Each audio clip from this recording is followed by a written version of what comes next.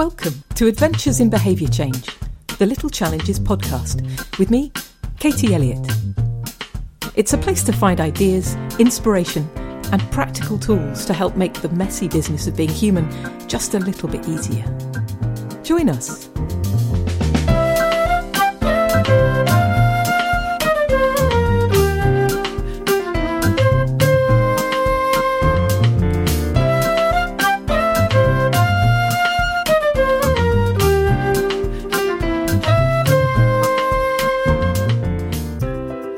My guest today is behavioural scientist Aline Holzwarth. Aline is the principal of the Centre for Advanced Hindsight at Duke University. She's also the head of behavioural science at Pattern Health, an evidence-based health technology platform.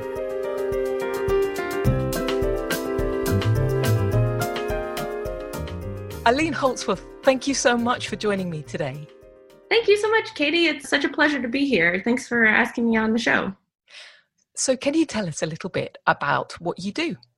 I'd love to. So I think of myself as an applied behavioral scientist.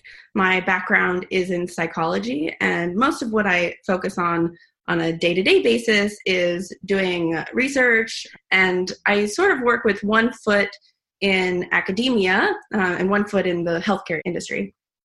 And on the academic side, I'm the principal of the Center for Advanced Hindsight at Duke University. This is a behavioral science research lab. Our goal is to help people make better health and financial decisions based on what we learned through experimentation. And so most of what I do in that area is in digital health.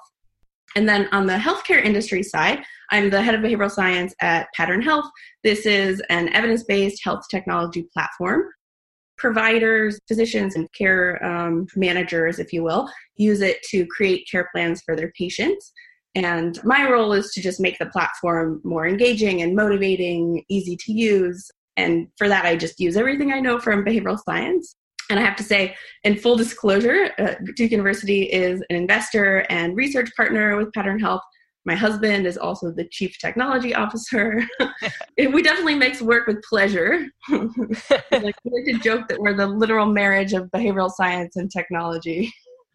Yeah, I'm kind of curious to note that if you're a behavioural scientist, does that give you like all sorts of hidden advantages in your relationships with other people? Relationships with friends, not so much coworkers, right? Because they're behavioral scientists as well. But yeah, I'd like to think so. That would be so amusing. You could all be nudging one another to do things the whole time. I've never thought about that before. Yeah, right. It doesn't work when we're all nudging each other. So there are limits, clearly. Yeah. When you talk about digital health, what exactly do you mean? When I talk about digital health, I really mean health and digital health as a means of reaching patients. And, not just patients, but everyone who could use a boost in their well-being. And a lot of the work I do just focuses on happiness and the well-being of everyone. Where can we get that boost?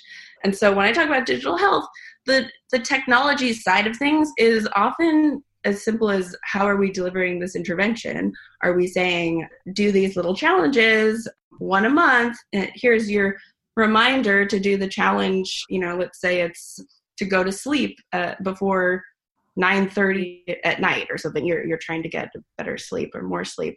And then we use the phone as a nudge to do that. And then we can also use that to track the intervention and say, how is that working? And of course, the way that healthcare is so connected nowadays with digital scales, activity trackers, wearables, and so on. We even have a magical pillbox. It's a Bluetooth-enabled pillbox that can remind you to take your medications. It can sing a song if you've forgotten. It can send a text to your granddaughter if you forget. And I think there's a lot of opportunities for helping people with their health through digital means. But if that isn't informed by behavioral science, then I think it'll be really limited. The technology can only go so far on its own. That sounds like so much fun. The idea of a pillbox that sings to you if you forget your medication is definitely the best thing I've heard of all week. Does that actually exist? It does. About 10 years ago, we did a study with one of the earlier versions of this, and we were testing different incentives for medication taking. And it was a lot of fun.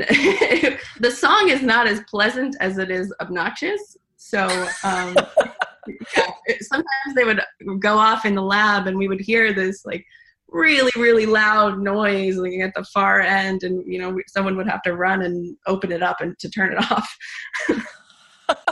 How did you choose the song? I think it was just a default from the company. I love the idea that there could be a whole group of people out there now writing songs, annoying songs for pillboxes. Exactly. A whole new industry springing up. As a former musician, I think that's fascinating personally. But can you tell me a bit more about some of the projects that you've worked on and some of the research that you've done? Sure, I'd love to. So we've done a few research projects that I think are pretty related to your concept of little challenges. One of them that comes to mind is a study that we did using the Pleasant Events Schedule. If you're not familiar with the Pleasant Events Schedule, it's used in clinical psychology. It's basically a list of hundreds of activities, very simple activities. It's been shown to be very effective at lifting people out of depression. So the types of activities are things like arrange flowers, collect recipes, go to a movie in the middle of the week, smile at people, even things like doodle, look at clouds. And the key to these really small things, some of them feel almost silly, like look at clouds, for example. One of the keys at least, is that they're very small, but they do add up. So if you get into the habit of doing these happiness boosting activities, if you will, that can bring a lot of joy into your life as they add up. And they're also things that are well within your control. So you don't need a lot of additional resources for the vast majority of these exercises. And so some research that we did through Pattern Health and Duke, we used this Pleasant Events Schedule in a 6-month study with heart failure patients. So these weren't patients that were diagnosed with a mood disorder or anxiety, etc.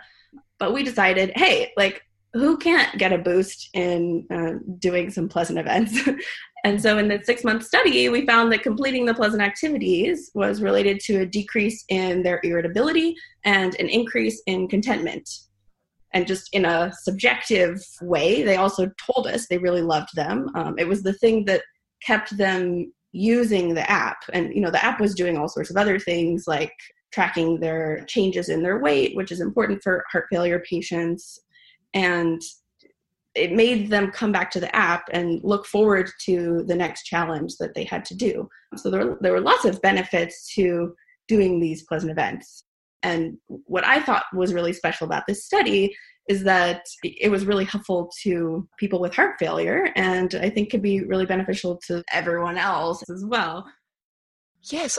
So what I'm remembering from when I was very unwell, I always imagined that what would be needed for me to get better was something big, some kind of miraculous intervention that was going to change everything.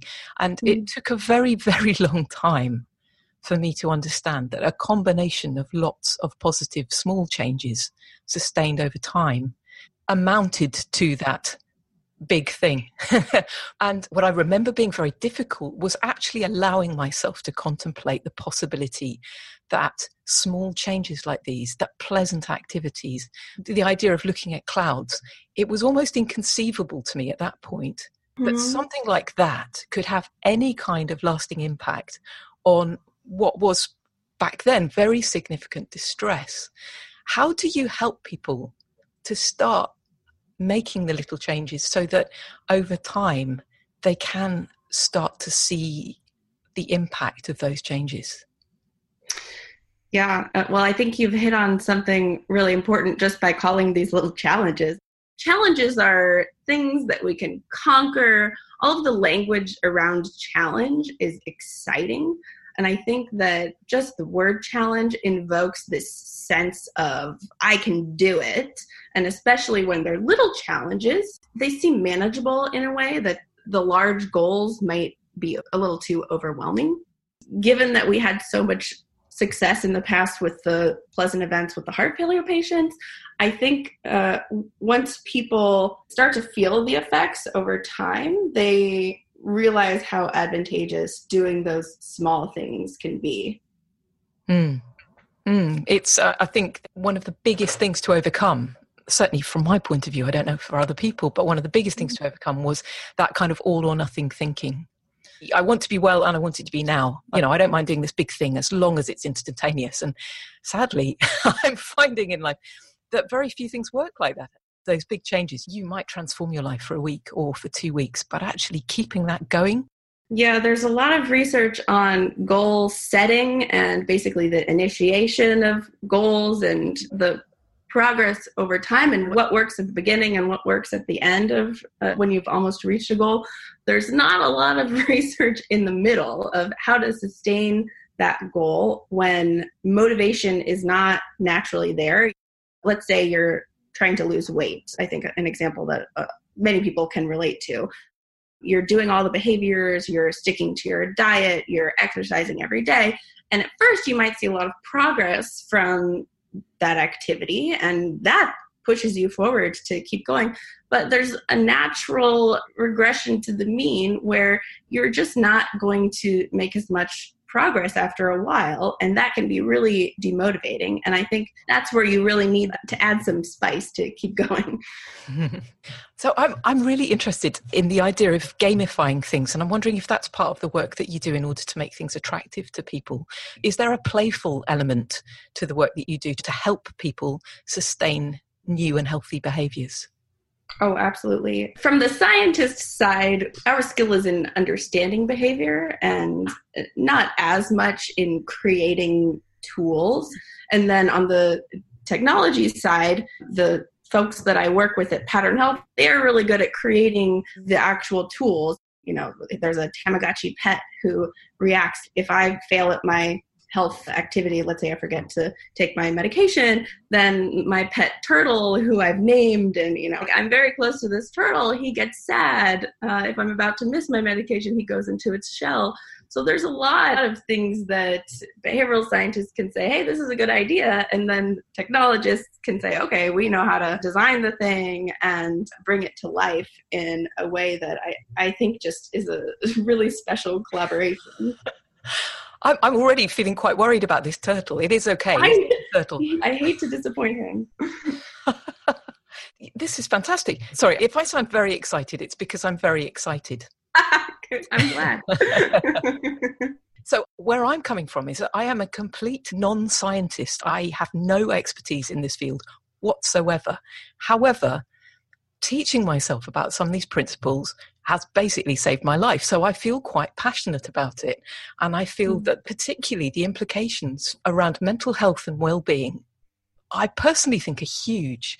So I'd love to know more about what do you think the future might look like in terms of how we might be able to help people to basically transform their experience as a result of understanding some of these very simple principles taken from behavioral science. Yeah, wow, that's a huge question. I think that if you even look at where the field of behavioral science was 10 years ago when I was just a newbie, it has become so much more accessible to everyone. This line between the peer-reviewed journals and everyone else has really started being rubbed away, I think, as scientists better understand the value of translating their work and, figuring out how to not only communicate what it is that they're finding in their work, not only to communicate that, but also to identify the practical applications. I've sort of seen this trend happening over time, and my hope for the future is that it continues in this direction and that scientists continue talking about what they're doing to more than just the people in their lab. I'd love to share a little more nuance to the research aspect. The pleasant activities that I shared, these are something that have been around for a long time, and we know with a pretty high degree of certainty that they're going to work, they're going to make us feel good. And we can make a pretty straightforward recommendation that it's a good idea to do the pleasant events, pleasant activities. But then I think there are some other areas that are ripe for exploration, and we attempted to do something like this a little while back at Duke. We were interested in a particular type of little challenges. And so we created a list of activities that were geared to get people out of their comfort zone and to just try something totally new that they had done before. And so these were things like write a letter to a friend you haven't talked to in years and mail it, or prepare a meal with an unfamiliar ingredient, go for a walk with a neighbor, wear something unusual. So these are all like, you can feel a little cringe with some of them and anticipate how it might make you a little uncomfortable. So that's what we hypothesized. We thought that trying some of these new things might actually lead to a temporary discomfort. You know, we're all kind of anxious about trying new things sometimes, especially at first. You know, it's by definition not comfortable territory. But then we thought that these might actually lead to an increase in well-being over the long term. You know, you sort of remember that experience more fondly over time. You think of yourself as the kind of person who does adventurous things. Like, that can be a very positive experience in the long term. So what do you think that we found when we did this? Well, as someone who's been reading a lot of Stoicism and is familiar with the concept of voluntary discomfort, and also as someone who's felt a lot better since they went out of their comfort zone regularly, I would guess that you would find that people felt better as a result of doing those things. But did you? Yeah, so that's what we thought too. No. Really? We didn't. Really? What happened? I mean, that's the thing about science is all the time we find things that we don't expect, and then we have to figure out how to explain it. So we actually did find the first result where the challenges led to less happiness on a day-to-day basis. And this is compared to a control group that didn't do any challenges. So some people we asked to do the challenges, a group of other people we didn't ask to do the challenges. And then when we measured life satisfaction in the long run, we didn't find any difference. So that's like the wah-wah moment. Oh, no, I can only imagine what it was like in the lab that day. Yeah. And, you know, it could be that the difference was there, actually, but it wasn't detectable because we had a small sample size. There were not enough participants in the experiment. We don't know exactly why, but I think one way that we can think of this research is that at least these challenges didn't lead to decreased life satisfaction. In the long run, they at least didn't have a negative impact. I'm really curious to know, though, did you choose the challenges for people or did they choose them for themselves? We chose them for them. Is it possible that has some impact? Yeah. In fact, we had quite a few discussions around that, and that was one of the leading hypotheses about what was really happening there, is that people always have the choice. You know, they can do whatever they want, but we didn't say, here's a list of 5 things and choose which one you want to do, which in the case of pleasant events, you do actually get to choose whatever you want to do each time. So the sense of autonomy might actually be quite important in the process, perhaps. Absolutely. I'm just curious about that because I know I've been doing a lot of uncomfortable things, but I don't think I'd like it very much if somebody else told me what the uncomfortable, because I'm naturally someone who does the opposite of what someone tells me. So I think I probably would just feel a bit fed up about that. But I'm just naturally contrary.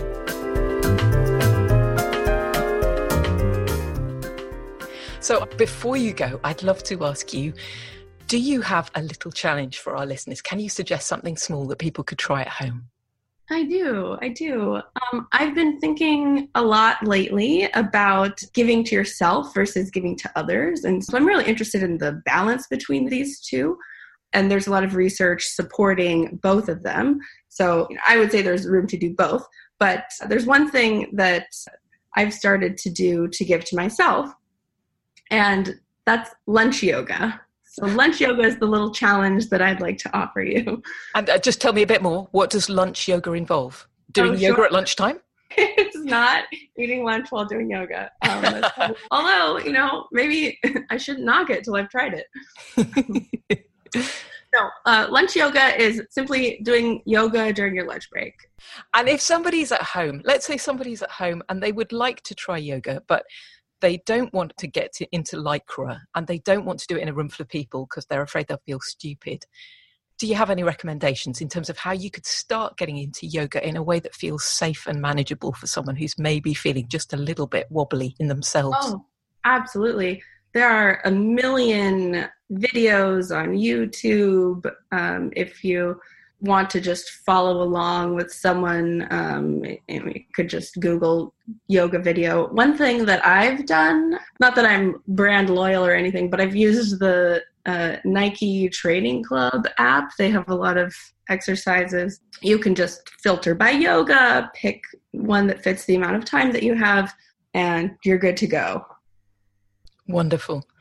Aline, thank you so much for your time and for sharing all your, well, not all of your expertise, because I'm sure there is masses more, but thank you.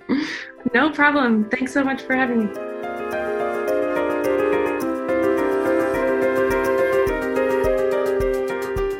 Thanks for listening. If you know someone who might enjoy today's episode, please pass it on. And if you'd like to hear more from Adventures in Behaviour Change, subscribe on iTunes. Last but not least, if you'd like to help me grow the podcast, please leave an iTunes review. Each one makes a real difference. Until next time, bye for now. Adventures in Behavior Change is brought to you by the Little Challenges Project. To find out more, visit littlechallenges.com.